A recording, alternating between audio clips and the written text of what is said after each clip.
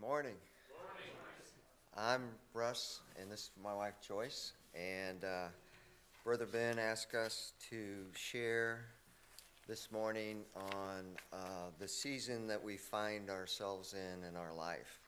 And I think there's some more people coming up and doing the same. So let me get something here. This is an indication of my season in life. When I think of the seasons of life, I compare them to the seasons of nature: spring, summer, autumn, and winter. Because I've experienced the spring and summer of life, I'm guessing I'm somewhere between autumn and winter. Spring is when new leaves grow, just like the spring of life when there's much growth and development.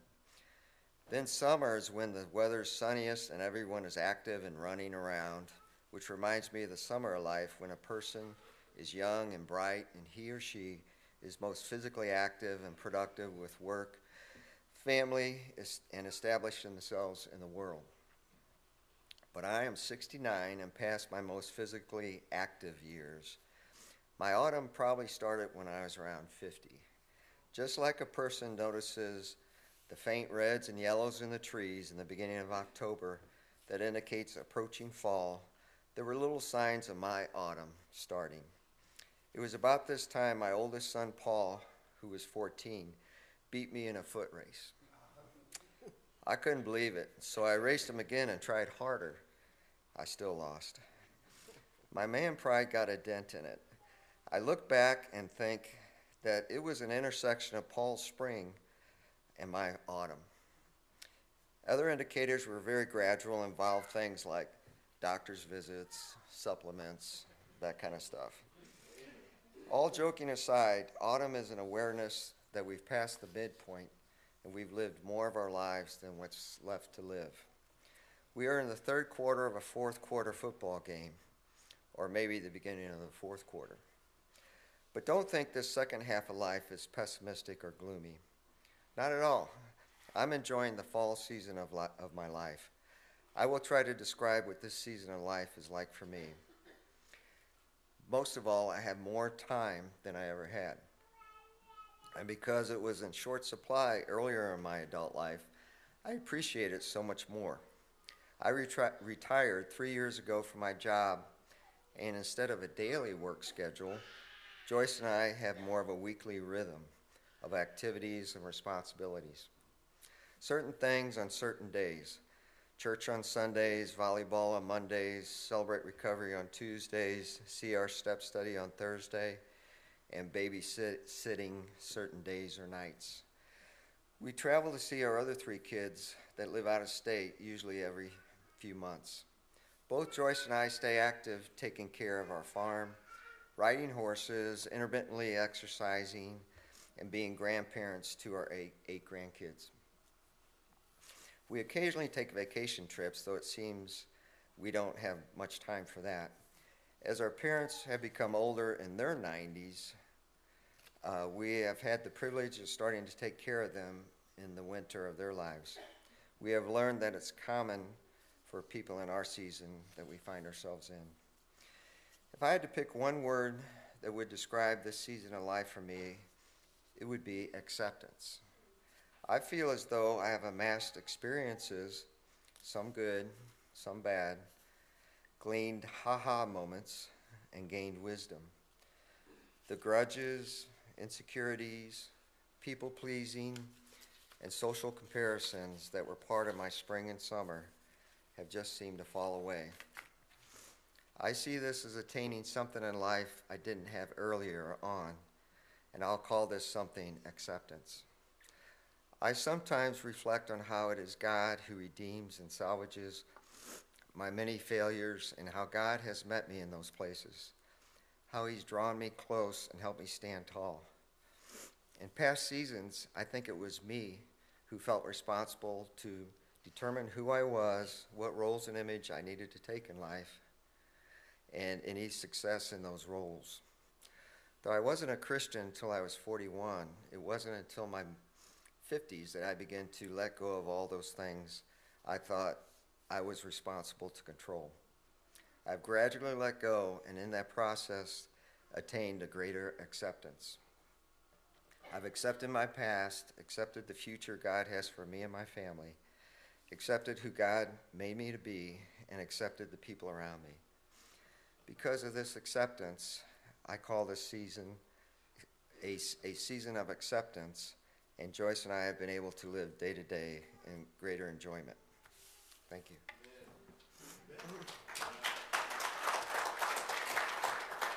Okay, mine is just large print, one page. When Russ was typing his, I kept saying, "Do you want me to time that?" Okay, so Brother Ben asked us to describe what season of life we're in a word.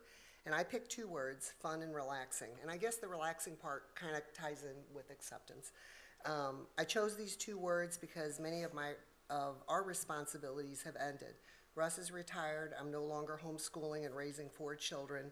We've sold our Angus herd, and when a tree falls on a fence line, I just think, well, look at that. We're still quite busy, but there's a relaxed feeling in the air. We faced some big hurdles, but have learned that God can handle them all if we give them to him, take our hands off the problem, and go about enjoying our lives while he does the heavy lifting. I'm no longer a coach or even a teammate to our grown children, but have moved into the role of a cheerleader, celebrating their victories, accomplishments, and visions. It's a wonderful place to no longer be responsible, but to enjoy the fruit of many years of child rearing. You may or may not know that we help run the Celebrate Recovery program here at Bethel.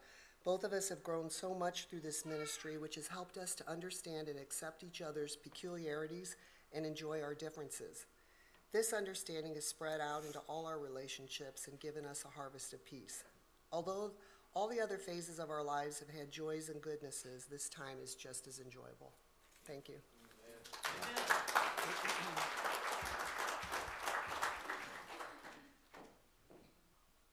Well, good morning. So I could tell by the prepared speech, you guys do have more time than I have. So my name is Thomas Nays. I know many of you, most of you in here. And when Ben asked, he texted myself and my wife about the season of life we're in. And it was kind of unique because I overthink everything. And I was actually in Springfield, Missouri. That's where I'm working, and Lindsay was at home. And I'm like, wow, it's kind of neat that he's doing this. And so I put a lot of time into the words for myself to start, and it was observing and gathering the season that I'm in. So my clock ticked to 40 years old. And it's unique for me because I've always had an energy level of like a 16-year-old. And I still have it, but things are starting to slow down and pop and crack and that. But the observing part of my life right now is I'm observing the men that are in the next stage I will be in. And a lot of them, like Steve Reed and Russ Eves, you guys are here, Bob Rapold. There's others in here, I'm sure, that I watch. What I'm observing is the way their lives are at this moment. Do I want to be at that point in my life when I get into my 50s and 60s, or do I not want to be? And by surrounding myself with these men and these experiences, like through Sunday school, Brother Steve will talk about his successes and his failures. Well, I observe those, and I'm like, okay, I like that. I wouldn't do that, but this is the outcomes. Much like I feel blessed when I was a young man, preteen almost, and my grandfather could see the path that I was going down. The grandfather I've talked about, that I was blessed to lead to salvation at 82 years old. He said, Tom, you should join the military. And as a kid, I thought that was silly. But he was very honest with me, and he was like, the path you're going down is going to lead to this and this and this. And in his mind, me going to the military was about the only way to break that cycle in my family. I talk about the men in this church that I observed, but I also observed my father, who was one of those patterns my grandpa was hoping to break. Because if I would have went down that initial path, I probably wouldn't have the same life that I have right now. And although my father now is 63, he is finally coming around. Well, I've watched those mistakes that he made, and just observing and trying to see what my next 10 to 20 years is going to be. Gathering. Gathering is a neat word for me, because to me it's kind of the same as observing, but the gathering part is the notes I keep, the ones I put in my back pocket, the times that I post little quips on Facebook, and one of the ones I did a month or two ago is I was like, when is the last piggyback ride? When is the last can I sleep in bed with you? When is the last fill in the blank with my children? I'm gathering these moments with my family that are fleeting. I'm getting the white hair on the sides. My daughter is looking me in the eyes. My son is looking at my bald spots. I realize that these moments are going by so fast, so I'm gathering memories, which is very important to me. I'm gathering knowledge, trying to gather as much knowledge as I can. Again, I'm at a stage in my life, in my career, that I'm, in essence, gathering finances. I'm trying to do the most I can at this age that I feel about 18 now, trapped in a 40-year-old body. But I'm doing as much as I can because I know those moments and those strengths and those abilities are going to go away in the next 15, 20 years. Do I invest in a piece of land? Do I put an addition on my house? Do I do these little things that I do now, again, will affect me when I'm in my 50s and 60s. And like I said, I'm gathering memories. Lindsay, on the other hand, she's not here this morning. Partly, she will be in second service, partly for her word, transition. So Lindsay has been with me for 22 years.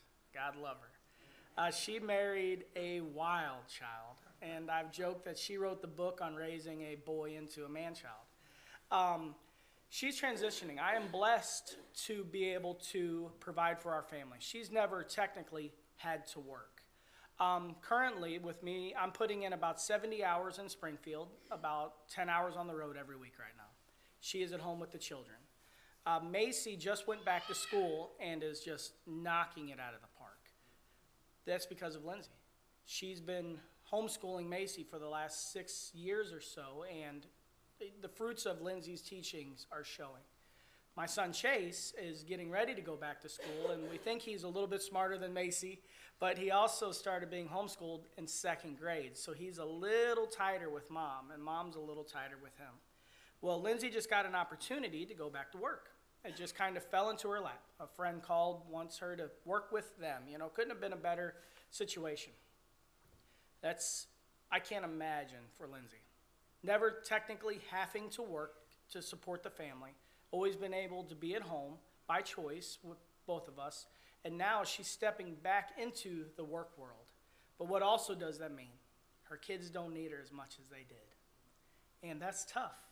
She had a small breakdown the other day, feeling like she was abandoning our children. She's transitioning into that moment that, I've always been the worker. She hasn't. So she's got a lot going on in her mind. She might talk second service. She's not much of a talker. But I couldn't be proud of her for how she's seamlessly going into this.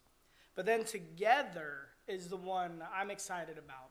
For myself and Lindsay, eagerly evolving. We're at a moment in our life where we can go to the grocery store without our kids in the back seat. We've been making it a point each week when I come home to go to breakfast together at BB Coffee Lab. We just go sit down and talk. We're having fun. Although I'm working more than I ever have, the maturity in our relationship of 22 years, I've been with her more than half of my life, we just go with it. And so the changes, the ebb and flows of life, we're just like, well, what's next? We're not freaking out like we used to. If we're a little short in the bank account, we're like, okay.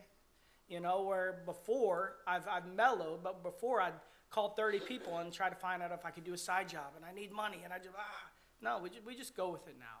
And I think a lot of that boils down to our faith. We've never gone without. And as long as I lean on Christ and the faith that He knows what's next, everything's going to be all right. So that's it. We're just enjoying it. We have some tears. We have some laughs. But we're enjoying this process going forward. And that's the season of life we're in. So thank you.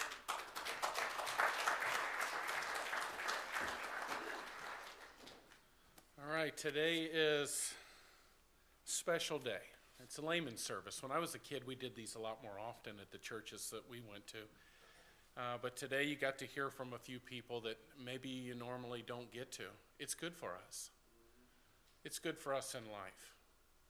I think one of the most important things that we can do is to listen. And no matter if you're in a season of life as a single person or if you're in a season of life as a couple, those seasons of life come with great transitions sometimes. Sometimes it's a subtle approach. Sometimes you pick something up one day and the next day you hurt your back doing the same thing. I was pulling some garden hoses last year as I was preparing for the Easter walk, and my back was bad for a whole week, just pulling a garden hose. But there's a lot of memories in my head down through the years, these transitions. I'm going to take care of the last part of this, but I'm going to highlight Bob Rappold today as the start. I've got some really humorous things in my message today. Most of the time when I preach, I'm real serious.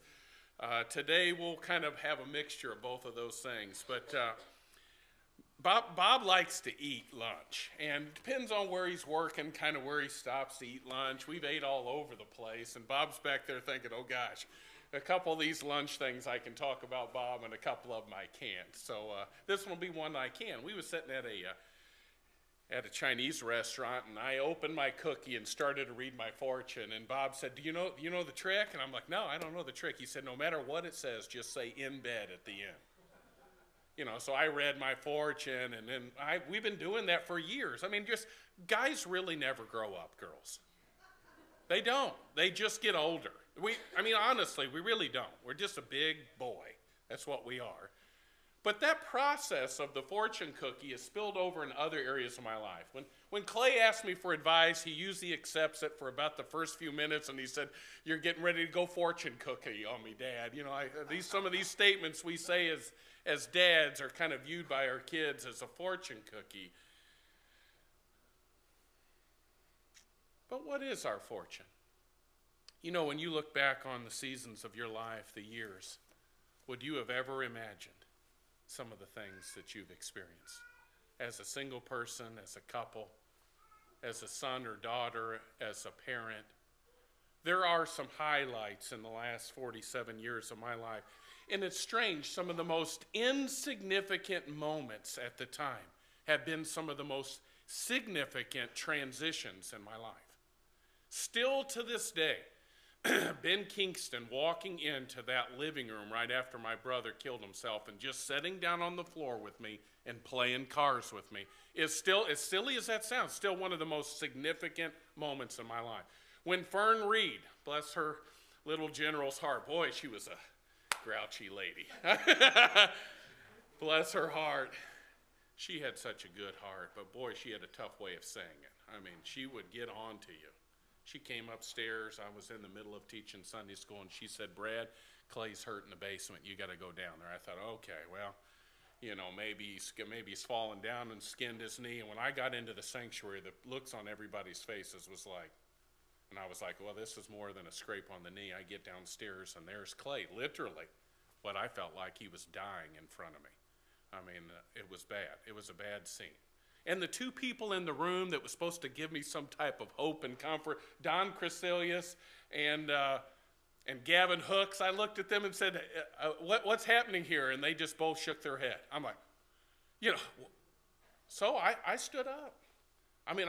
I still can remember that moment. I stood up in a Sunday school class downstairs and asked God to take my son. I didn't want to see him suffer. I literally thought he was dying in front of me. I remember the moment, the first time as a married couple that I left my wife behind and went on a trip by myself. I was going down the escalator in St. Louis headed to Bolivia, and I was wondering for the first time in life, would I ever see her again? Had no idea what was in front of me. And as I went down underneath that little thing at the airport, the escalator, the concrete, and just watched her face disappear, I thought, God, please help. Help this not to be the last time that I see her face. Help me to get home. Help me to enjoy the trip. But when I got home, the strangest thing happened. My kids looked like they'd grown a foot. Have you ever been gone for a while? You get home, you just don't notice the sudden adjustments sometimes in life. If I was to ask this broad question, what would be some of your responses? You can say them out loud. Feel free. What would you say are the biggest threats to marriages? Just say it out loud if you've got a response. What are the biggest threats to marriages? Okay, no communication. All right, very good, Thomas. All right, lack of communication. Anybody else want to venture out? Selfishness. Who said that? Mrs. Wagner, thank you. So just plain old selfishness. You just want what you want, and you want it now. Anybody else? Too many worldly distractions. Okay. All right, not focused on each other. Boy, it's easy to get distracted, for sure. With life, with hobbies, with friends. Anyone else? Okay, that's a common one we hear, right? Just things aren't very good, the checkbook's not very good, and boy, if I went somewhere else, it may get better. My uncle one time at the auto repair store at Highway 40 and 37 up there, I went in to get my car fixed. He said, "Brad, you know why divorce is so expensive?" And I said, "No, Uncle Bob." He said, "Because it's worth it." And I looked at him, he's been married for like 40 years. I said, "Bob, what are you talking about? You've been married your whole life." He said, "It's just a joke, Brad. It's just a joke." Boy, hardly anything further from the truth. But finances a lot of times can impact a marriage, for sure. It creates stressors sometimes, insecurities. Can we make it? Can we do it? Today we're going to look at this idea. It's strange. Don't murder your marriage. Don't murder your marriage. Many times, a healthy marriage or healthy relationships in general will depend more on the Sermon on the Mount than the passion of the Song of Solomon. Think about it for a minute. Think about it for a minute. A healthy marriage, a healthy relationship, many times depends a lot more on the Sermon on the Mount than it does the passions of the Song of Solomon. Matthew chapter 5 is where we're going to look at just for a moment today on this idea of don't murder your marriage. And you'll find out with what. Matthew chapter 5, verse 9, the Bible says this, Blessed are the peacemakers, for they shall be called the sons of God. And then verse 21 and 22, it says this, You have heard that it was said to those of old, You shall not murder, and whoever murders will be in danger of the judgment. But I say to you that whoever is angry with his brother without cause shall be in danger of judgment. Whoever says to his brother, Rock, and it goes through a couple of these illustrations. But the Sermon on the Mount is Matthew chapter 5, 6, and 7. At one time, I had every one of these memorized. Every verse in Matthew chapter 5, 6, and 7. I could say it by memory. Now, I only got the first part of chapter 5, and the last part of chapter 7, and a little of chapter 6 left in my brain. But the Sermon on the Mount was a powerful moment in Jesus' earthly ministry.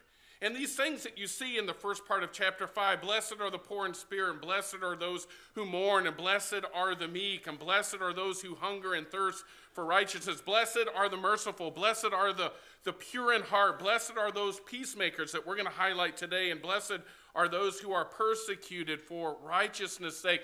If a relationship would focus on the Beatitudes, they would be a lot healthier.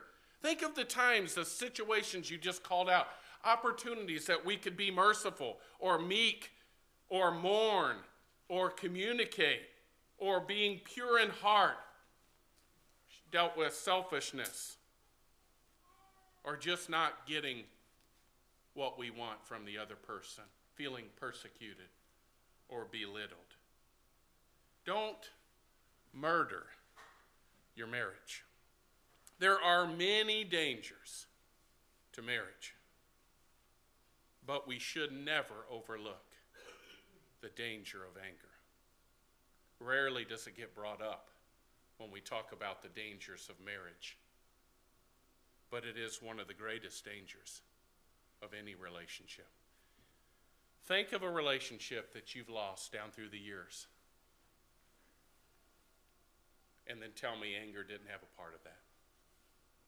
Almost every relationship I've ever lost in my life has been based on anger. One way or the other. Either I got mad or they got mad or we both got mad. And things change. Don't allow anger to dominate whatever season of life that you're in right now. When I look across the crowd, I've got great examples of people that have made it together or made it by themselves. When I think of somebody that's made it by themselves, who comes to mind but Diane Burnett?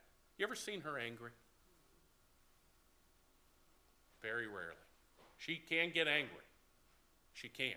How about Joanne Burnett? You ever seen her angry?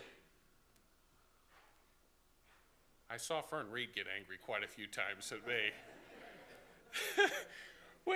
When I first got married, Miss Elizabeth Brunn, she was so grouchy. I mean, bless her heart, she was so grouchy. She had just gotten to the nursing home. She'd come home for a visit, and I was up in the front, and we had been married for about 4 years or so, and Miss Elizabeth, the only thing that she could get out of her mouth that was positive that day was, "Brad, you're getting fat." And I just looked at her and smiled and said, "Good to see you, Miss Elizabeth." Anger, unrighteous anger, should always be viewed as an unwelcome guest. You ever been at the house all together as a family and there's a knock at the door and you know who it is and you don't want to go answer? Have you ever been in your home and not answered the door on purpose? I've done it tons of times. Anger should always be viewed as an unwelcome guest. One who most times is better left unanswered, like a doorbell when you're all home.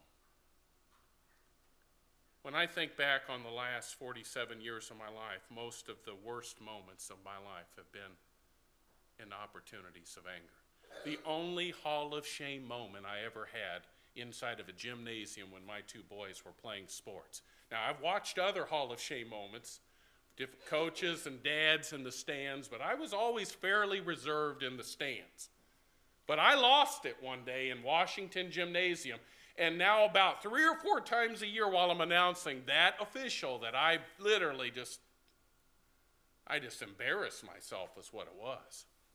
I get to see him and we get to talk to each other again. But if we could just recognize properly the danger of anger, our relationships would be healthier no matter what season of life we're in. When the fire of anger, number 2, when the fire of anger ignites, don't leave it untended. I built a lot of fires. Some of you guys have had to rebuild things after I've started fires. I burnt the Easter walk down one year. Remember that? I don't even know how I did that, honestly. I still don't. I sat there and waited, make sure there wasn't any heat in the fire. And I didn't put water on it and walked away thinking, a good conscience, there's no way. Next thing I know, the fire department, Ben's calling, the church is on fire, the church is on fire. Wait a minute, what? He said, was you out there burning? I said, well, yeah, but I was way up in the woods. He said, the whole place is on fire. I'm like, what? You know, a fire starts with just a spark, but if left untended, boy, can it destroy. Look at verses 23 and 24 of this chapter 5. Therefore, if you bring your gift to the altar, and there remember that your brother has something against you, leave your gift there before the altar and go your way. First be reconciled to your brother, and then come and offer your gift. Say, what does the fortune cookie have to do with today's message? If we would just insert marriage every time the scriptures say brother or sister, it applies. That core relationship as a marriage is only second to our relationship with God. He said to love him and then do what? Love others as ourselves. So this principle here of leaving a fire to itself against a brother is just as accurately applied to a marriage. When a fire of anger ignites, and it's going to happen. If you guys haven't gotten mad at each other, you just simply haven't gotten off the honeymoon yet. Sometimes it happens on the honeymoon. Boy, we had an absolute knockout, drag out on the honeymoon when we ran out of money. It was me. I was mad. I got together everything I could get together. I don't know if we took $600 or $700, but I can tell you this, the last 3 days in Branson was chicken strip baskets at Dairy Queen. And I'm not talking about just one meal. Lunch and dinner, we were there at $5, splitting the chicken strips up. We were just totally broke. Staying at that dumpy hotel there on the strip that has that water park with it. What a hole. I mean, here with my brand new wife. I mean, you guys, you know some of the places you guys have stayed at. They're holes. My wife's too classy for that kind of place. I took her camping one time. We got everything set up. I got the tent up, and my wife looks at me and says, "Where's the bathroom?" I said, "Babe, you're just going to have to lean against the truck." That was the only time we have ever been camping. You ask my wife what her idea of camping is, she'll tell you, the Hilton. The Hilton. Boy, we've had some fights. We really have. Over the stupidest stuff because we were unwilling to tend the fire. It started, it ignited, and then we just kind of let it rage. Do offenses consistently and quickly get dealt with in your marriage or relationships? Do you quickly admit when you're wrong? This is part of tending a fire. Do you still willingly forgive? Unresolved anger is like a window in your house with a bad view. It's best to cover it with the curtains of forgiveness. Staring at a bad view can make us contemplate a move that we shouldn't make. It's like a bad view. You got that window in your house that nobody likes to look out. What do, ladies? You cover it with a blind or a curtain. In our house when we were kids, I was just begging God for Mom not to buy another mini blind. She's one of those women that washes those things. I just throw them away. They cost $8. Once they get dusty, you just take it off. The little frame things are still up there. Those little, you to pull the blind off, throw it in the trash, you get you another one the same size. I mean, it's like a 2-minute change. It takes a half an hour to wash a plastic blind. My wife, for goodness sake, are we washing the blinds? Untended anger. It's like a window with a bad view in your house. It's really just best to cover it with a curtain of forgiveness than to stare too long and contemplate a move that you'll regret. When I look at marriages and relationships in general that have stood the test of time, there's always epic stories of forgiveness interwoven in fits of rage. There's still a hole in the wall in my house. My dining room, I'm going to fix it. But there's a hole in my wall. And I've left it there for almost 15 years on purpose. Every time I walk past that hole in the wall, I think, you are such an idiot, Brad. You ogre. Guess what I put the hole in the wall for? Guess. In your wildest, I'm not going to even ask for a response because it's so stupid. The internet wasn't working. No lie. I hit the wall like that. I was so mad that the internet wouldn't work. Come on. I've left it unfixed. I fixed the other wall. It's got some new drywall there where I've remodeled a little. But that hole's getting ready to get fixed in the next year or two when I remodel the kitchen. But I think I might just cut that hunk of drywall out and frame it. And stick it on my wall at the house.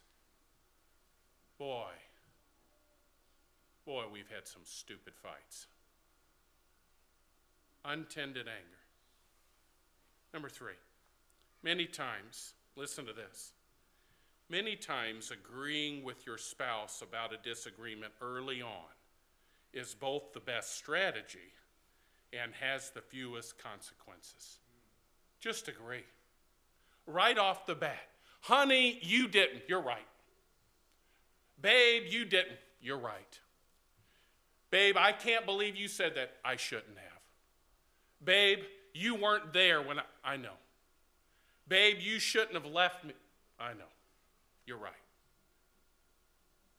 Many times, agreeing with your spouse about a disagreement early on is both the best strategy and has the fewest consequences. Look at verse 25 and 26, and we'll be done. We'll get ready to go for today. Agree with your adversary quickly. Just fortune cookie, insert marriage. Agree with your husband or wife or close friend if you're not in a marriage, that relationship. Agree with your adversary quickly while you are on the way with them, lest your adversary deliver you to the judge. What's the best strategy here? Right up front. Just try and make it work. Agree. Just get it out. The judge hand you over to the officer so that you're thrown into prison. Here's the progression. Because you were unwilling to quickly make an adjustment, now you're in front of the judge, and now the judge now you end up in jail, and look what happens at the end. Surely I say to you, you will by no means get out of there till you have paid the last penny. Think of the knockout dragouts that you've had in your relationships. Most of them would have been resolved much sooner and with a lot less consequences if there would have just been early agreement. Prolonged fits of anger are like an unflushed toilet. Ladies, now honestly, this is the worst thing. I mean, you get in the house, maybe you've been to work, maybe you've been to the store, and your knight in shining armor, your brilliant husband, has left something in the toilet and unflushed. And it doesn't have to be number two. Your instinct's just as bad. You leave it in there, and you walk in, and you're like, oh my gosh, either the dog's pooped the box or Brad's been home. I mean, that's what my wife says a lot of times. What happened? What is that? Prolonged fits of anger are like an unflushed toilet. It just keeps on stinking till it's flushed away. It's true. If we would just early on make things right and get rid of it through forgiveness, it would not stink near as bad. I've used 3 cheesy illustrations because all of us have opened up a fortune cookie and got one of those dumb ones. And you think, well, this don't really apply. But all 3 of these things apply at some level, no matter what season you're in right now. Could we not all do a little bit better job this next week at making an adjustment quickly with anger? Whether we're the ones that are having trouble with anger or we're the ones that it's getting directed towards. Don't murder your marriage. I love that sound. Listen. Sound like me and Shannon the first 2 or 3 years of marriage. Thank goodness we didn't live in town. Good grief. I've tried to be a little bit light today, but boy, what a serious topic. Anger. Don't murder your marriage.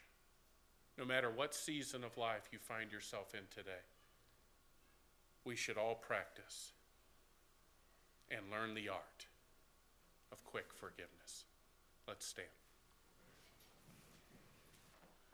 All right, I'm going to stomp on all of our toes before the invitation. When's the last time these words have come out of your mouth? I'm sorry. We force our kids to do it sometimes, even when they don't want to. Sometimes you got to force yourself, but it's good for you.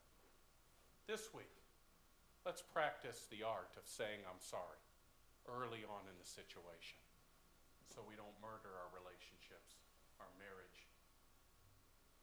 Lord, thank you today for this opportunity. I have no idea, God, what you went through on the cross to forgive us.